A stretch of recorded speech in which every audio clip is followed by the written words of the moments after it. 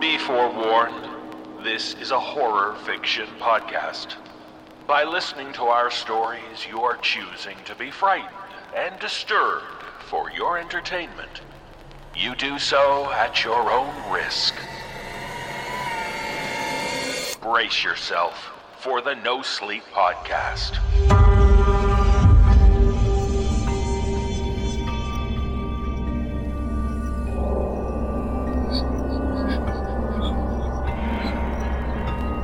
Season 7, Episode 1. The Earth, the Air, and You.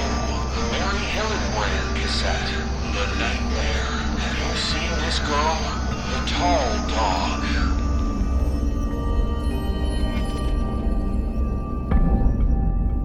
It's the No Sleep podcast. I'm David Cummings. Thanks for joining us. On this week's show, we have 5 tales about punishing pursuits, shocking slumber, and morbid memories.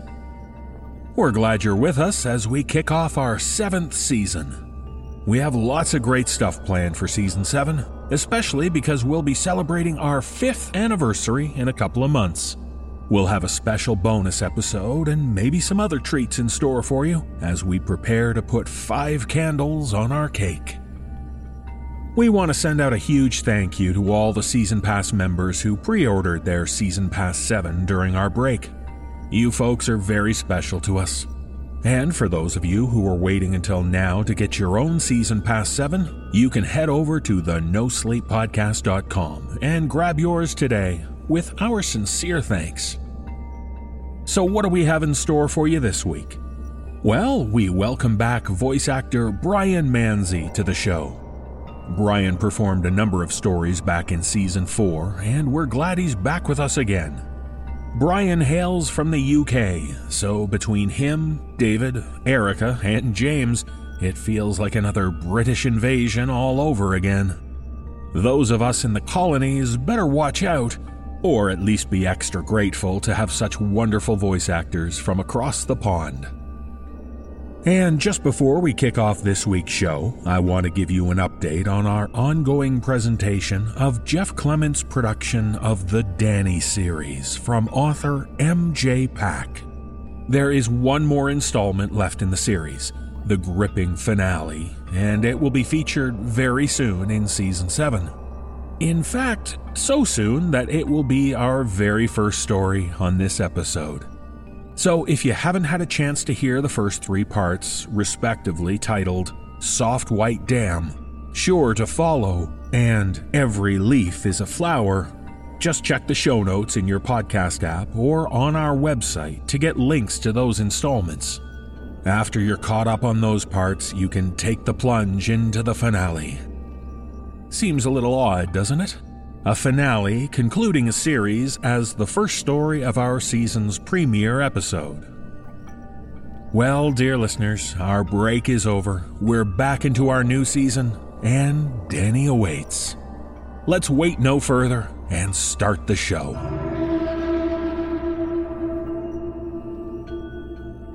In our first tale, we rejoin Danny as he desperately attempts to get away from whatever is pursuing him. In the conclusion of M.J. Pack's unnerving series, Danny returns to a familiar location, sure that the final showdown will go in his favor. Narrated and produced by Jeff Clement, this tale also features the performances of Nicole Doolin, Erica Sanderson, Jessica McAvoy, and Corinne Sanders. And now, the final installment, entitled The Earth, the Air, and You.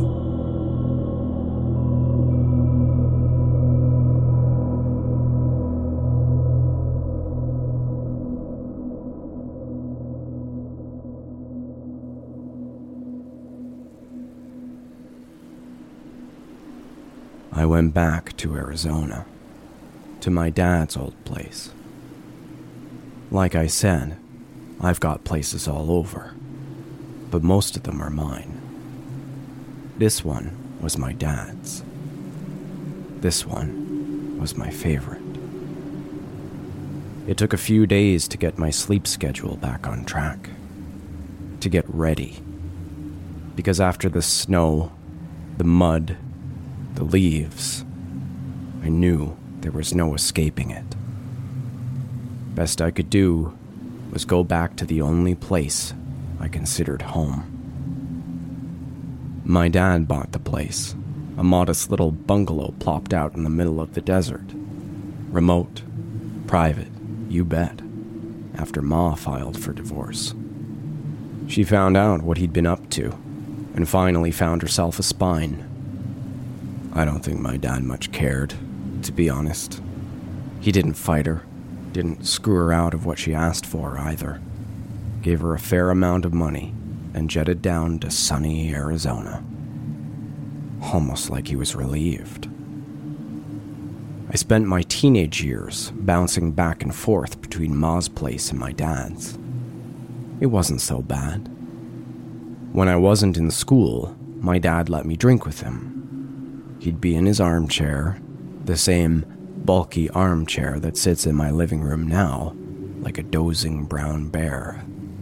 Nothing wrong with a little Jack Daniels between men, he'd say. What he didn't say was that even though I saw what he was doing in that strange house, I never told Ma, even though he belted me good when we got home that night. I think that made him respect me. I didn't ask questions either when he left for long periods of time. My dad had always been private, and even though I was older, I had no doubt I'd get the belt again if I went snooping. When he got drunk, he could get mean, and sometimes he'd come back stinking plastered looking for a chore to keep him busy. No snow in Arizona, no walk to shovel, so every now and then I'd hear him out in the backyard, digging. He was the kind of man who had to keep his hands busy. Couldn't fault him for that, I guess. Once I was back to normal, feeling like maybe I could stay up pretty late, I bought myself a bottle of Jack and settled in the living room, sank into my dad's old armchair. I turned on the television and began flipping channels. Sadly enough, I couldn't find Overboard on anywhere. I drank my whiskey, kind of a lot of whiskey. And sure enough, after about an hour, it started. I switched off the television, finished my drink, poured another one. "I hear you out there," I called. "Didn't take you too long this time, did it?" "What's it gonna be, huh?" I demanded. Jack had made me brave, braver than before, so I slammed another swig back and felt the warmth spread through my stomach. "Are you my dad? Are you me? Gonna yell at me for not shoveling the walk?" "No snow out there, asshole. And no rain, neither. We don't get any rain in these parts. Not that often. Just sand and sun." On one window, the one on the porch. Then I heard it in the kitchen, too, and towards the back of the house, in the mudroom. Tapping on all the windows. There were more this time. And when it spoke, that's when I knew I'd made a mistake. That I'd missed the whole goddamn point. That I was absolutely, utterly fucked. Not my dad, not me, not even the wordless babbling. Worse. Much, much worse. "Danny. Oh, Danny. Danny," it said in a sweet, feminine voice. A voice I didn't really recognize, but also sort of did. Danny. Oh, Danny. We're out here, Danny. We're here. You thought we couldn't find you, but we did. No. There was no way. I'd made sure. I'd been so careful. Danny. Oh, Danny. Danny. It crooned again, and there was nothing wrong with the voice, really. Just sounded like a normal lady. Someone I might meet on one of my nights out. Someone I almost certainly did. Danny. Oh, Danny. You thought we couldn't get to you, but we did. We're here. Come outside. Say hello. Oh, Danny, don't you like us anymore? You liked us so much. Too much, didn't you? I felt like my mouth had been stuffed full of leaves again. My stomach wasn't warm anymore. It lurched like I'd swallowed a gallon of cold, thick mud. Danny. Oh, Danny. You just did what your daddy taught you. We're not angry, Danny. We're not mad. Those were our friends we sent before. We couldn't get to you first, so we sent them along. And they were the old ones. They were the angry ones. But we're fresh and new, and we want to know why you left us, Danny. I gripped the glass of whiskey so tight I thought it might shatter. You can't be out there, I said, when I could move my tongue again. None of you. I made sure you couldn't walk.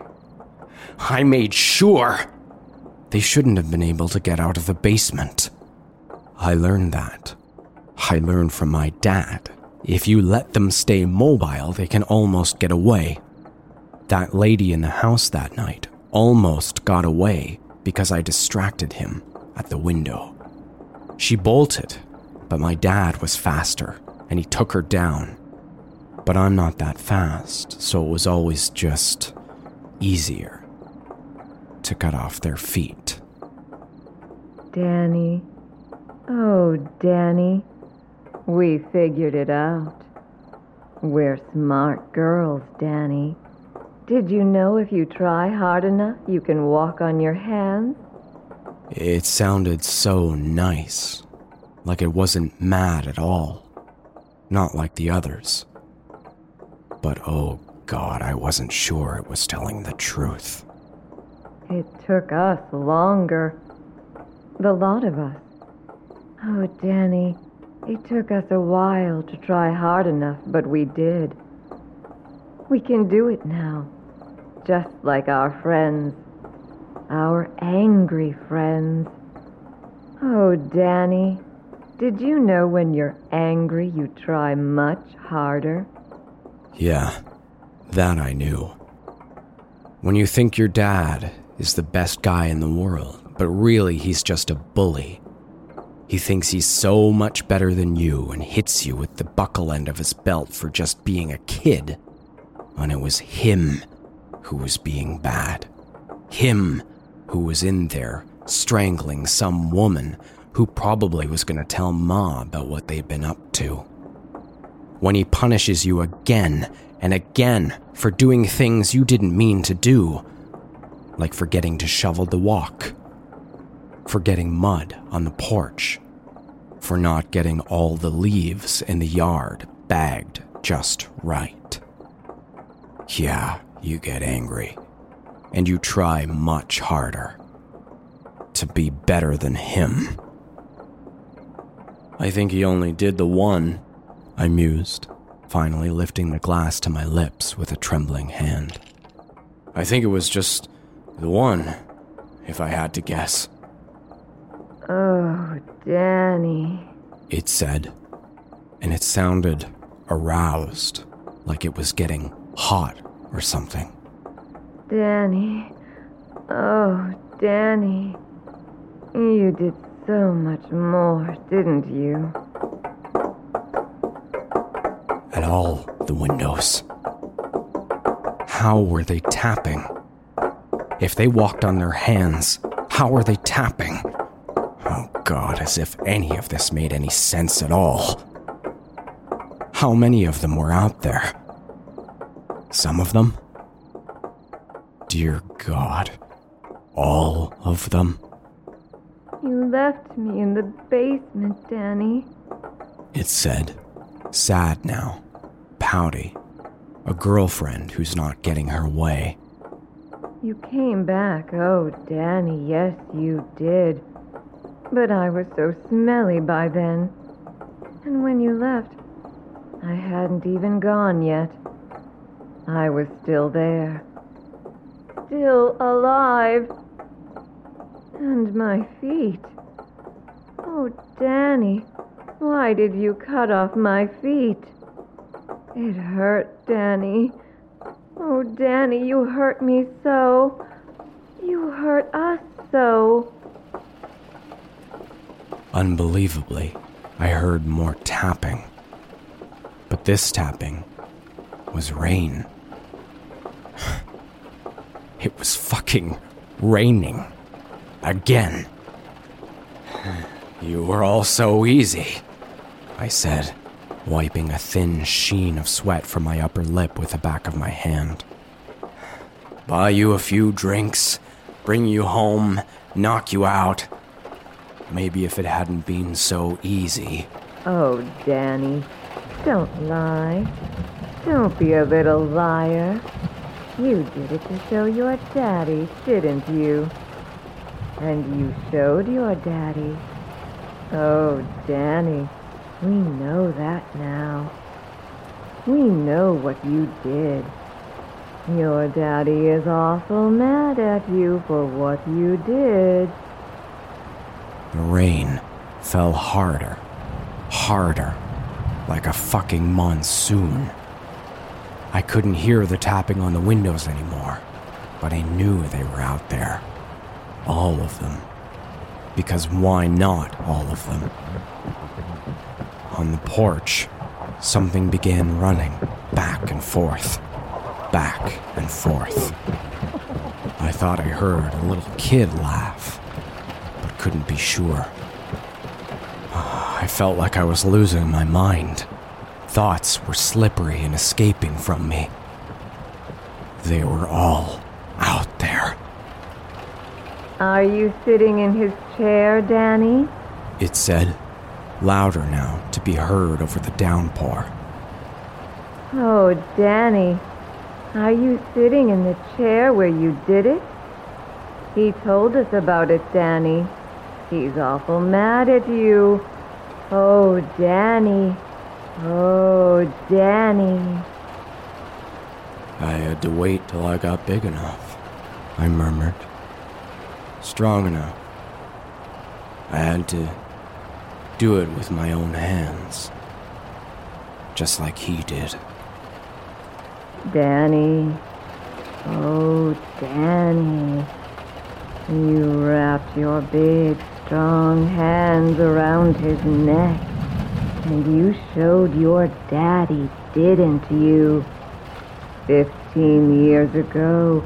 Oh, Danny. Oh, yes, Danny. That's what you did. We know what you did. Your daddy wants you to get what's coming to you. And now it's raining. And now we're done talking. And now we are coming inside. And now you're going to be so sorry. The front door burst open. I heard windows in other rooms, all the windows shattering. And there they were. The blonde I'd brought home in Texas. The redhead with the huge tits I scored in Minnesota. The mousy little brunette I'd settled for in New Orleans. The one I'd left in the basement when the whatever on the porch came through the window. Scores of them. All of them. Had there really been that many? Crawling through the broken glass, unaware of the way their rotting skin was being shredded to ribbons. A few were dragging themselves forward by their elbows, trailing bloody stumps where their feet had once been. Most, though, were walking on their hands. And god damn were they fast. They must have been angrier than they let on. I dropped my drink and scrambled to the back of the house, to the kitchen where the phone was. I tried to handle this myself and it was out of my hands. I had to get help. I had to get someone out here to help. Oh God, why had I moved to this godforsaken place in the middle of nowhere? Outside, the rain poured, buckets of it. When I got to the kitchen, I fumbled with the phone on the cradle, nearly dropping it in my panic. And I looked behind me. They had me surrounded. My house stunk of decaying flesh. Some of the older ones, their jaws hung crookedly from their skulls. But they were just waiting. The ones on their elbows were crouched, tense, ready to pounce. The ones on their hands swayed in an eerie, expert balance. Slowly, unaware if they could see me now that I was still. Many of them had no eyes, after all, just gaping dark holes in their heads. I punched 911.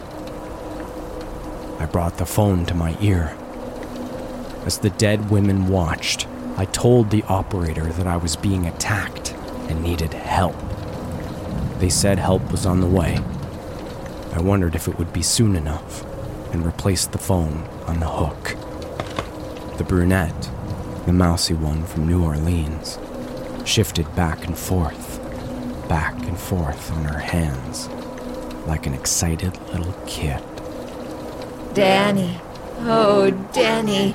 You're going to be so sorry. She squealed through decaying lips. I wasn't even sure how she could make sounds with those lips. A tittering spread through the crowd, a slurpy sort of giggling that almost couldn't be heard over the heavy rain.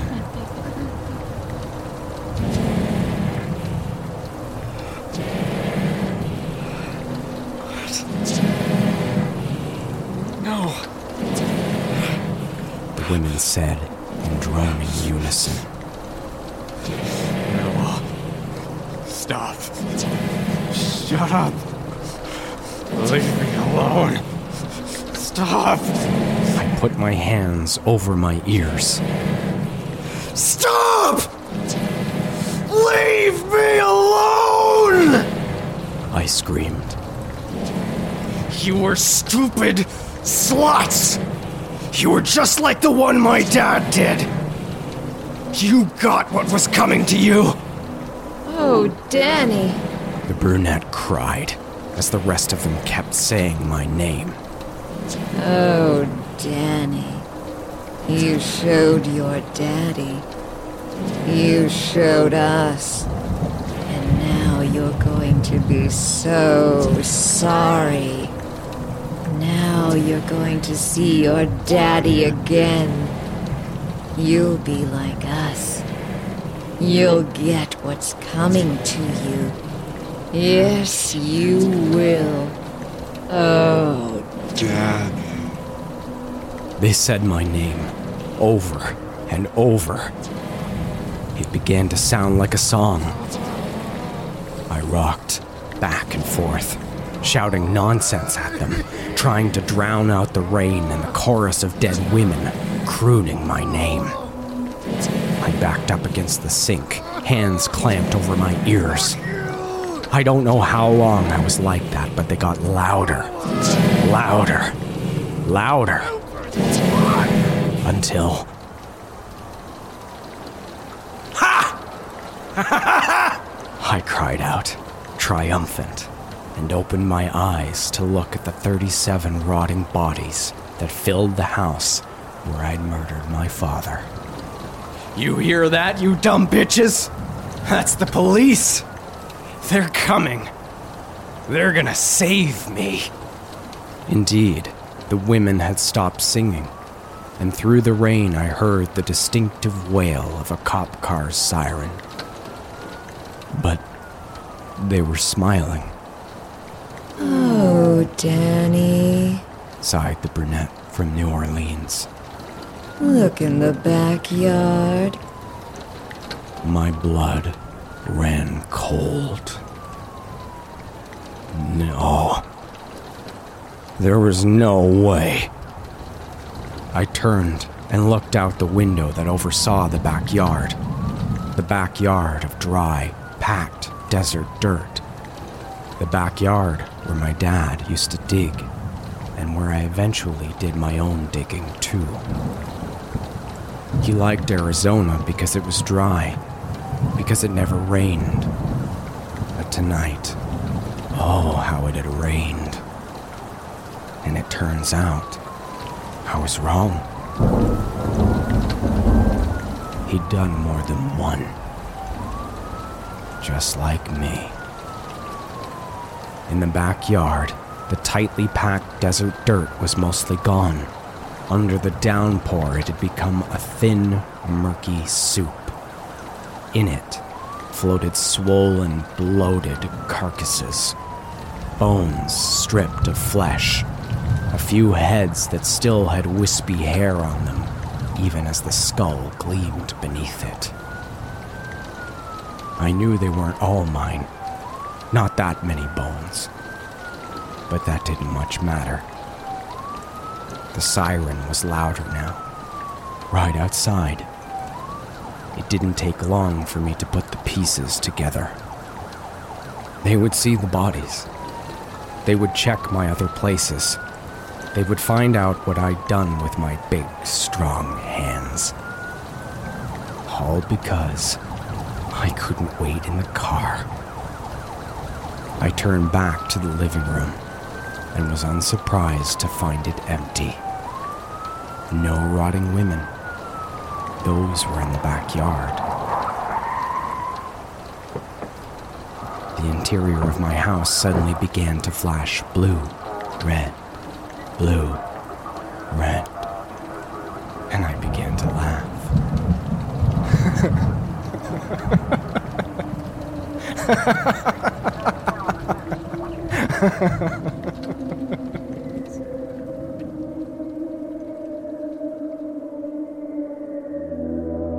What is it they say about the sins of the father? It doesn't much matter.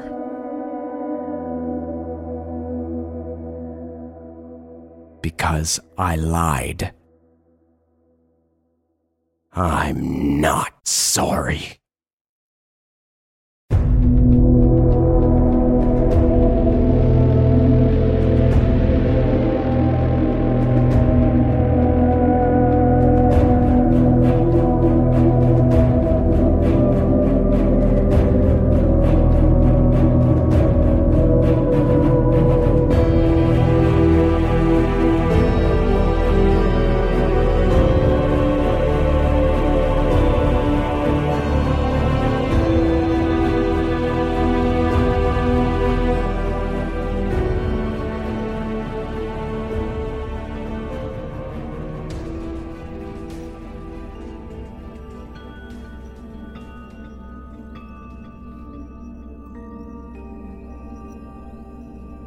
If you're old enough, you'll have fond memories of those old audio cassette tapes.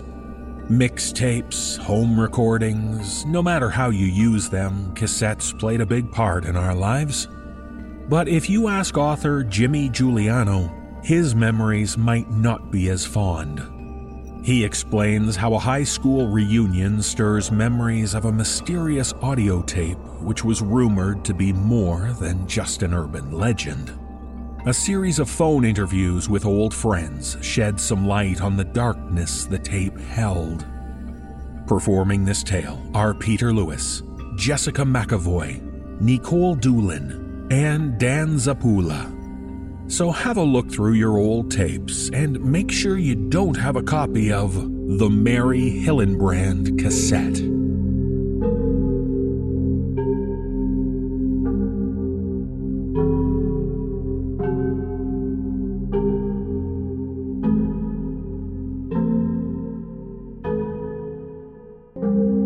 I read once that when we're scared, our skin emits chemicals that our noses can detect. This factoid pops into my head from time to time, and when it does, my thoughts inevitably drift back to high school. I'm right back in Sherry Miller's bedroom, sitting cross-legged and staring at the gray cassette tape in Sherry's trembling hand. There's many distinct details about that cassette tape. The torn label, the faded MH initials, the chipping plastic at the corners. It just screamed ancient. But it's not those details that I remember most vividly, no. It's my twitching nose that sticks out in my mind, and the strange and foreign odor that climbed through my pores. It wasn't the usual teenage stank or my chronically under-deodorized armpits which cranked into high gear when I was within 5 feet of Sherry Miller. It was something different. It was pure, unadulterated fear. Those chemicals. Never in 1,000 lifetimes did I think the Mary Hillenbrand cassette was real. But there it was, right in front of me, in the hand of my unrequited high school crush. And she wanted me to listen with her, begging me to. She couldn't do it alone. That was 20 years ago, which feels close to 1,000 lifetimes. I hadn't spoken to anyone from high school pretty much since we threw our graduation caps into the June sky on the football field. But with my 20-year reunion approaching, I guess I was feeling nostalgic.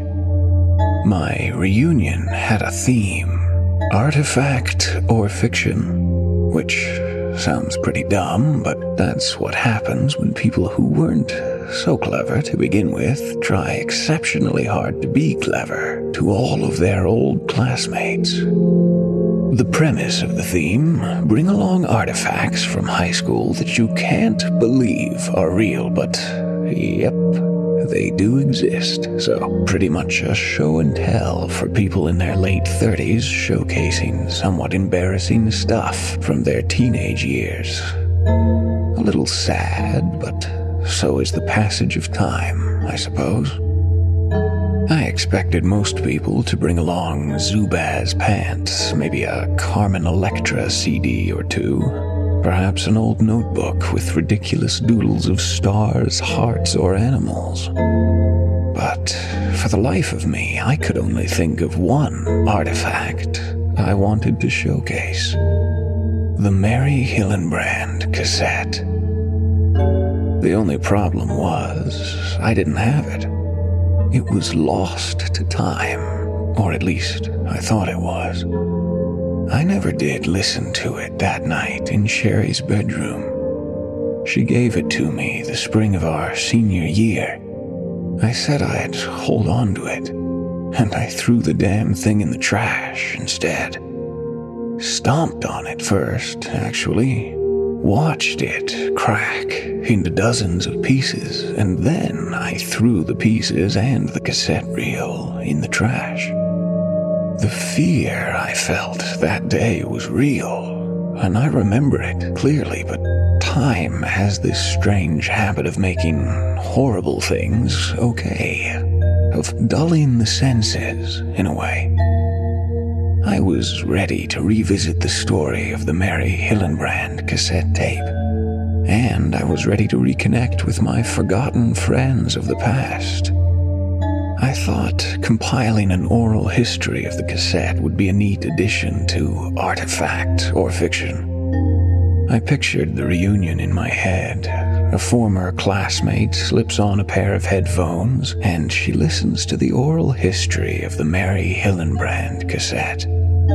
Her eyes twinkle with recognition. She smiles and nods as the voices of old friends dive deep into an urban legend from our childhoods. Everyone would get a kick out of it. It would fit right in with the football jerseys and goth clothes from Hot Topic. Wow, the Mary Hillenbrand cassette. I'd forgotten all about that. Man, I can't believe we thought that was real. Thanks for doing that. But like I said, time has this strange habit of dulling the senses. That doesn't mean the fear wasn't real. As I discovered, it was still there. It just needed a little coaxing to crawl out of its cage. I phoned 4 friends I hadn't spoken to since high school. I told them about my little oral history project, and they each agreed to be interviewed and recorded over the phone. All of my interviews were conducted on an individual basis. In fact, I didn't tell any of my participants who else I was interviewing. I assumed it would get the whole tale as unfiltered and honest as possible. I've edited snippets of my interviews together here in a natural order, which I believe tells the story from beginning to end. This voice is Sherry Miller. The Mary Hillenbrand cassette. I haven't thought about that in ages. We have all this catching up to do, and you want to talk about that? And this guy is Jake Fredericks. Wow, really? That? Seriously? Here's Trevor Hightower. The Mary Hillenbrand cassette? I'm actually not thinking. I know exactly what you're talking about. I just thought I'd sound crazy smart if I repeated it all slow and thoughtful-like. You can't see it right now, but I'm scratching my chin like a professor. And the final voice is from Kathy West. Sure, I remember the cassette. It was that legend about the woman in the lake. There was this lake a few miles outside of town, down some dirt roads. It was shaped like an X. You know, with the channels. If you looked at a map, it kind of looked like an X. I can't remember the name of it. Everyone called it Lake X. I lost my virginity there. That's what we should be talking about. The original name was Lake X-Rated, named after yours truly. But they shortened it to Lake X because, family values and whatnot. And there was this island in the middle of it. Just a small, tiny island covered with evergreens. I think it was back in the 60s. Some kids got drunk out there and tipped their canoe coming home. They all drowned. 3 of them, I think. Really, really horrible. My parents told me to stay away. They told me the story of the kids. I did some irresponsible stuff back in high school. I didn't listen to my parents all the time. All that jazz, you know. But that one, I listened to. I never went out there. It just felt wrong. It wasn't about the kids or staying out late or drinking and canoeing without life jackets or anything like that. It was something else. People said that island was unholy, cursed or something like that. The Devil's Island. You just didn't go to the island. And if you did, you were absolutely nuts. But there was this woman, Mary Hillenbrand. She was kind of a kooky old lady. Lived alone. Really into God, I think. More crucifixes than the Vatican type person. And then one day, she goes missing. It was late winter, right before the break of spring. Right before the ice on the lake broke. The police couldn't find her. No damn clue. The old bag vanished without a trace. They found Mary a year and a half later. Police had gotten a tip from a hiker that some kids were having a bonfire on the island. A cop rode out there to check it out. He didn't find any kids, but he found some human remains. It was Mary. She had walked across the lake right before it melted, and it couldn't have been a day or two before it thawed completely, so she was stranded. And no one ever went out there, so no one had any idea. Her body was there for almost 2 years. Can you believe that? And I'm sure she had family somewhere. It's just so sad. Did she know what she was doing? Like, did she go out there to die? God, I'm getting goosebumps just thinking about it. It was me. I admit it. I'm the murderer. The perfect crime, right? Oh, sorry, this is incriminating. Can you clip that part out? You aren't using all of this, are you? But they found more than just the body. There was a tape recorder. She had it with her. It was buried, wasn't it? She buried it before she died, I think. But here's where the story gets really interesting. The tape recorder was empty. No cassette. Who brings a tape recorder with no tape? She wasn't well. Everyone knew that. So there were a couple of scenarios. Maybe Mary recorded something and threw the tape in the lake. I'll entertain that, sure. Not a lot of exercise opportunities out there, so tape throwing was a good way to work the old pitching arm. What's the other scenario? That she buried an empty tape recorder, croaked, and decomposed on top of it just to mess with everyone? I like mysteries and all, but to have the foresight to pull a posthumous prank like that would be pretty remarkable. And wait, can you hear that? No, seriously. I hear laughing from beyond the grave. Oh, I stand corrected. Bravo, Mary Hillenbrand. Bravo. Look, I honestly don't feel right talking about this. It was a long time ago, but I can almost hear my mom's voice telling me to knock it off. There were 2 questions everyone wanted to know. Where was the tape, and what was on it? It was cursed. That's what everyone said. That the cassette had been touched by the devil himself.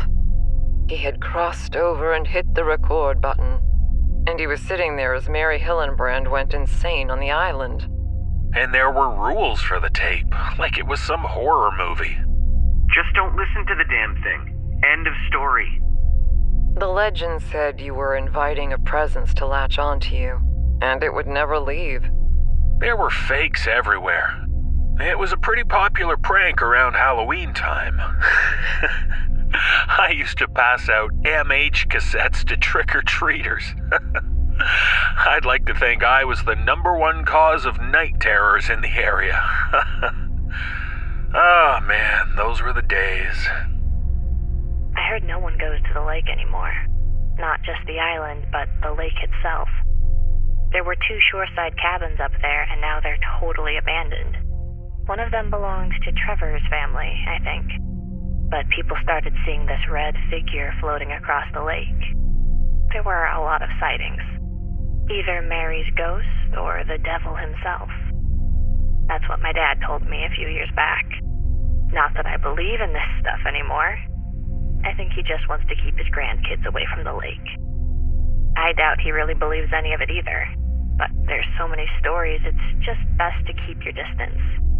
You never know who you might run into up there. Trevor had the tape. Or he claimed to have it. He came across it somehow. I've never heard the real tape. Never seen it. Never heard it. Trevor was the first one to get the tape.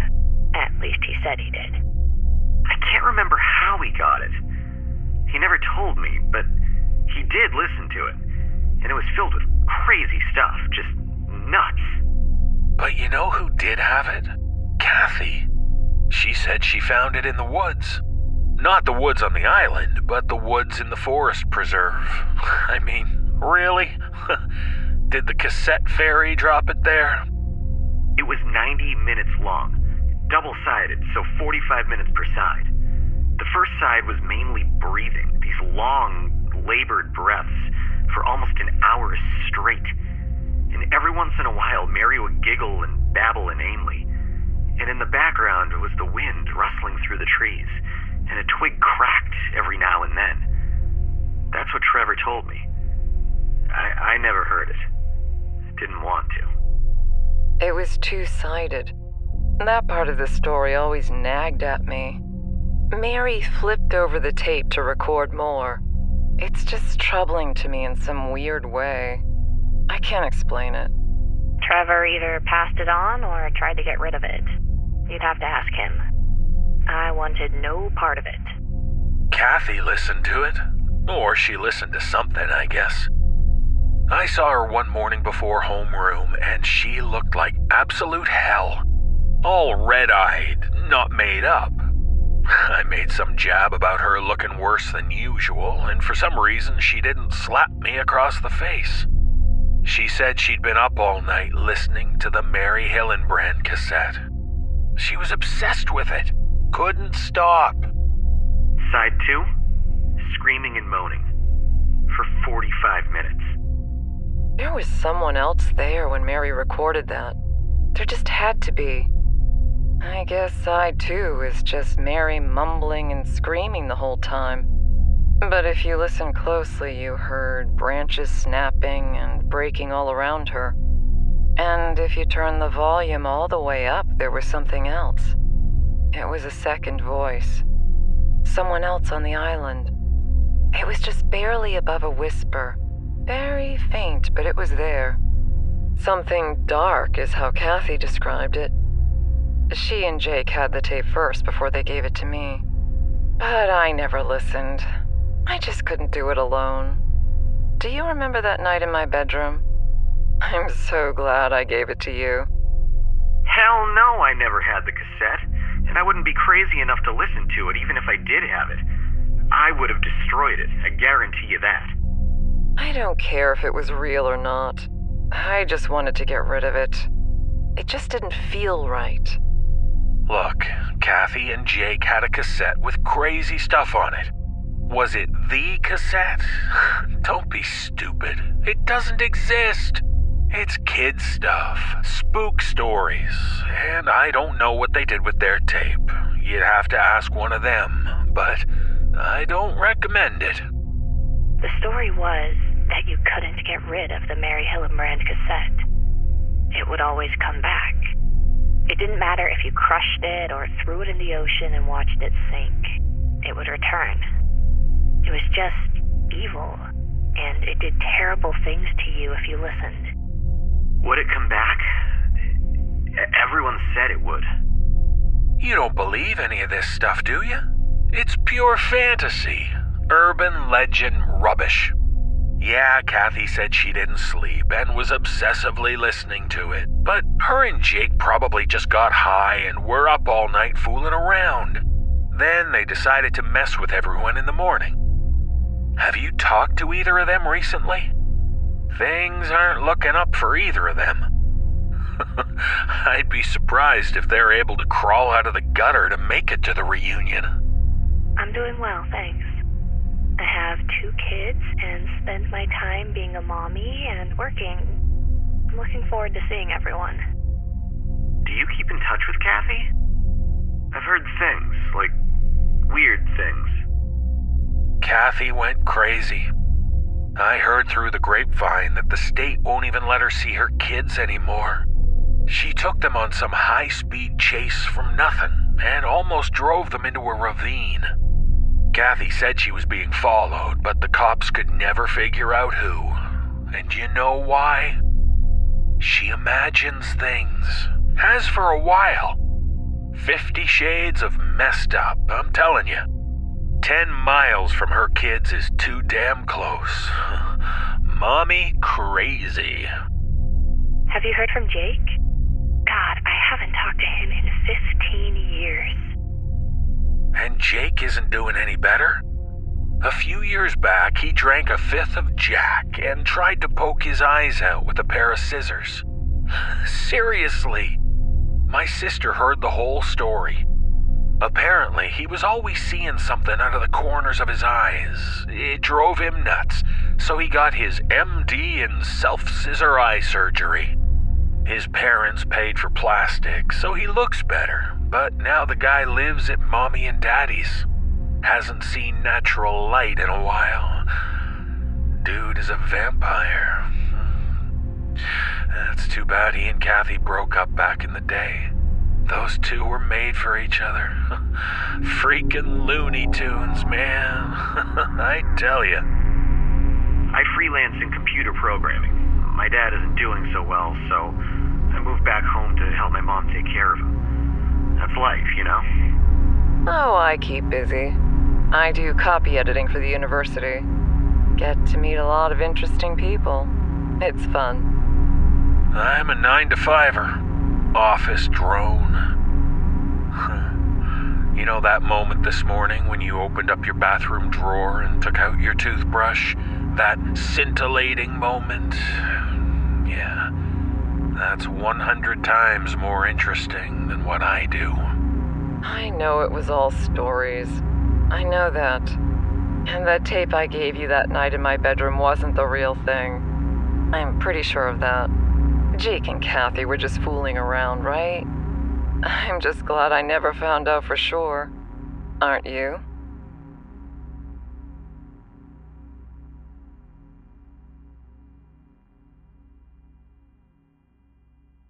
Four friends.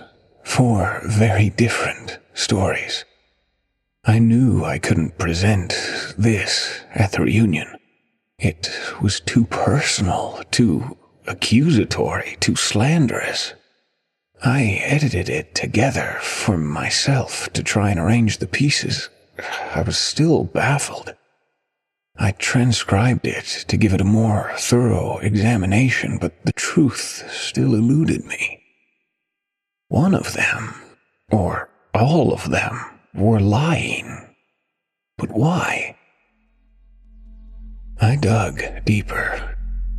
I did some Googling, checked social media profiles and groups, and pieces of the stories checked out, at least according to former classmates.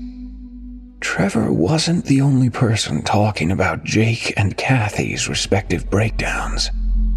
It was a common topic of conversation online amongst my old classmates, although I couldn't find any actual proof of the breakdowns being real. But everyone loved to talk and speculate. I found no evidence of the drowned teenagers, and as far as I knew, Mary Hillenbrand wasn't a real person. I couldn't confirm that she even existed in the first place, and that didn't surprise me. It was an urban legend, after all. The reunion was a week away, and that's when the emails came flying in. First Jake, then Kathy, both pleading with me not to do anything with their interviews. I'm sure Trevor told someone about what he'd told me, and it got back to them. People talk. I promised Jake and Kathy I wasn't going to be using the interviews. I was canceling the project. Sherry emailed me, apologizing for even talking about the Mary Hillenbrand cassette at all. She had never wanted to talk about it again, and she wasn't sure why she did.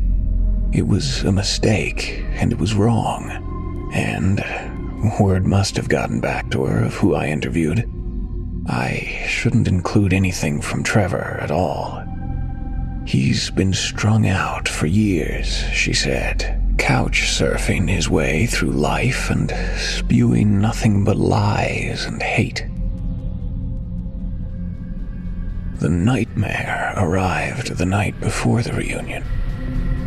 In my dream, I was on Devil's Island on Lake X, floating above my 4 former friends as they sat around a fire, smoking weed and passing around a bottle. The rest of the dream was just snapshots. Trevor's arm around Sherry, pulling her close. Naked limbs intertwine. Me floating and shouting. No one hears me. Screams, moans. Sherry looks up at the sky. Her eyes roll into the back of her head. A hand digging into the dirt. The tape recorder. The cassette. Smoke billows upwards. It fills my lungs and I start gagging. I float away.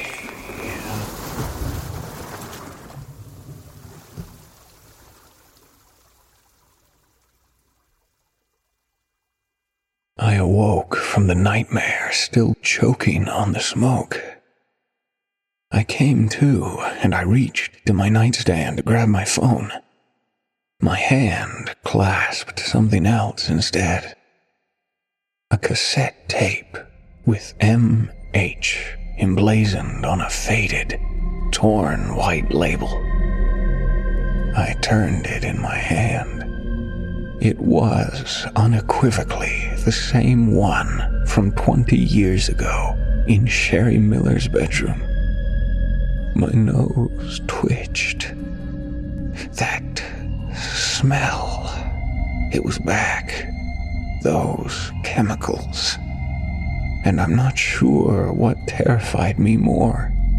The fact that I was literally palming an urban legend, something that I'd destroyed many years ago. Or the fact that someone was in my bedroom while I slept.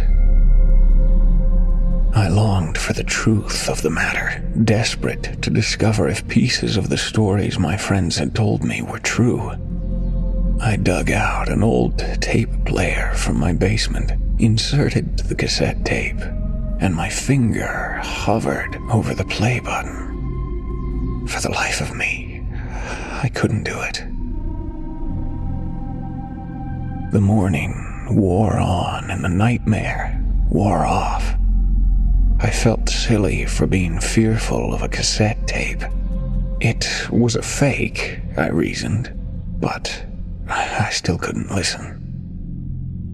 And after all that, I attended the reunion anyway. I'd come that far, and I was determined to get answers. Face to face, the truth would come out.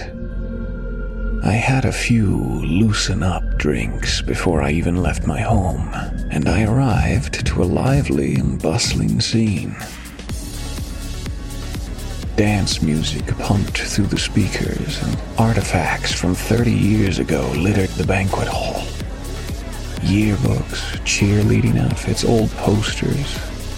People mingled, and everyone looked sparkling and beautiful. I continued drinking. 1, 2, 5.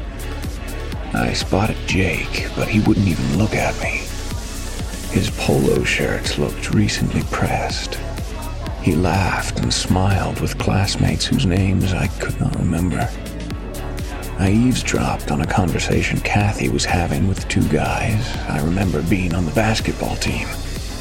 She tossed her hair and told them stories about her kids, and she couldn't believe how fast they were growing up. They were perfect, she said, and they loved their mommy. 6, 7 drinks.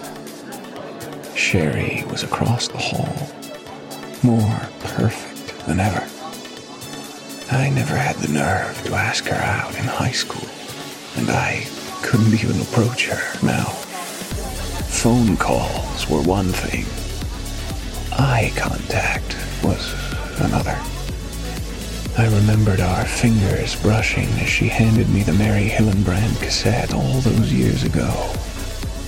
And I wanted our fingers to brush again, to intertwine fully this time.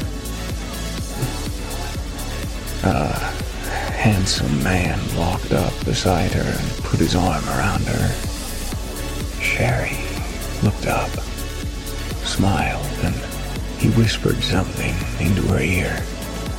She laughed at the joke that only they shared. I slumped against the wall and I threw back the last of my drink. A figure sidled up next to me. I turned my head, which caused a slight bout of dizziness. My vision was blurred, but I recognized the features. It was 2 decades older, but it was Trevor's face. He nodded over at Sherry, leaned in, and said softly, Did you know she's had like 6 abortions? That guy is about to make lucky number 7. And they're not accidents. It's because she likes it. I wobbled and almost fell onto Trevor. Whoa! He hoisted me back up. Dude, easy. Yeah, everyone thinks Sherry is such a good girl. But trust me, she never was. She's full of shit. Just like everyone else here. They're all full of shit. Trevor walked towards the bathroom, and I slurred some words in his direction. Did you break into my house last night?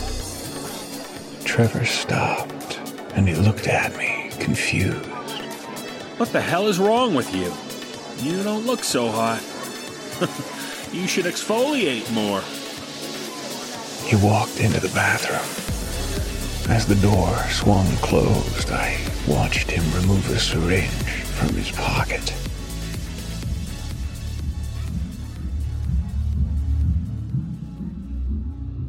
I phoned a cab and I stumbled into my house 50 minutes later.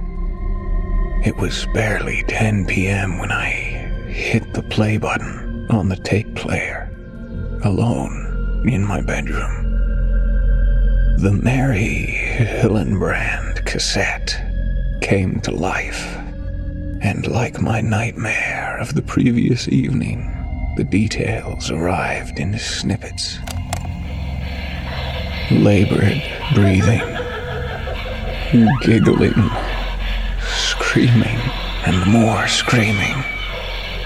Twigs cracking and breaking. A deep, dark whisper.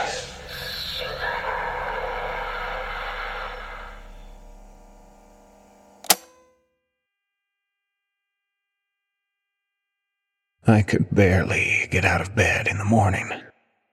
My head threatened to split wide open and spill my brains onto the floor. I lurched to my feet and yanked the cassette tape from the player, not sure if I had listened to it, or if it was all just a dream. With the cassette in one hand, I shuffled outside and dragged my garbage can to the curb. The morning sun was bright, and I squinted my eyes. The neighborhood bustled with activity. Kids played a game of tag. A woman walked her dog. Mr. Everly's lawnmower grumbled through his lawn. The garbage can screeched to a stop at the end of my driveway. I tossed the Mary Hillenbrand cassette onto the ground, and I stomped on it with all of my might. I kept stomping and pounding the pavement with my foot, and the cassette tape shattered into dozens, and then hundreds of pieces. All activity in the neighborhood halted.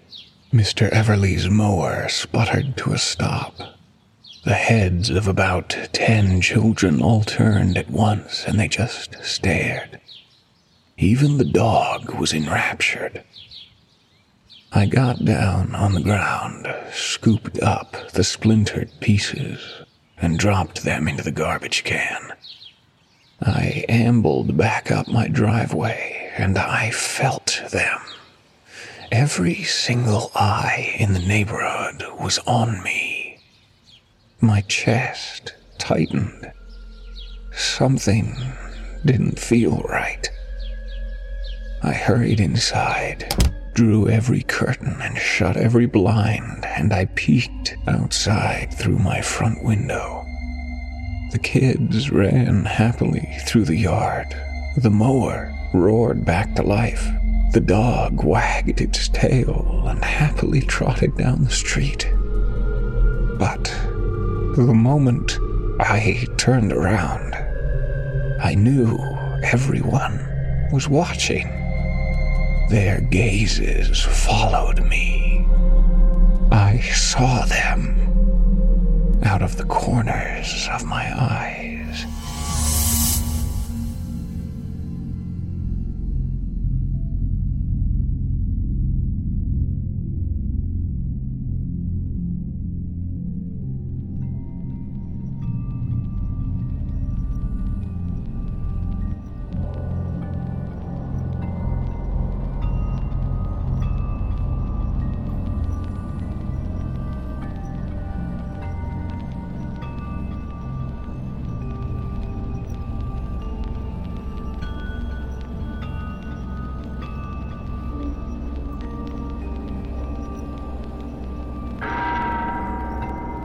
This concludes our nocturnal presentation.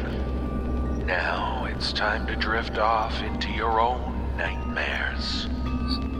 If you would like to find out how you can hear the full-length versions of our audio program, please visit the NoSleepPodcast.com to learn about our Season Pass program. 25 episodes, each over 2 hours long, and 3 exclusive bonus episodes, all for only $19.99. On behalf of everyone at the No Sleep Podcast, we thank you for listening. Join us again next week. We'll have more stories for you and whatever that is standing right behind you. This audio production is copyright 2016 by Creative Reason Media, Inc. All rights reserved. The copyrights for each story are held by the respective authors. No duplication or reproduction of this audio program is permitted without the written consent of Creative Reason Media, Inc.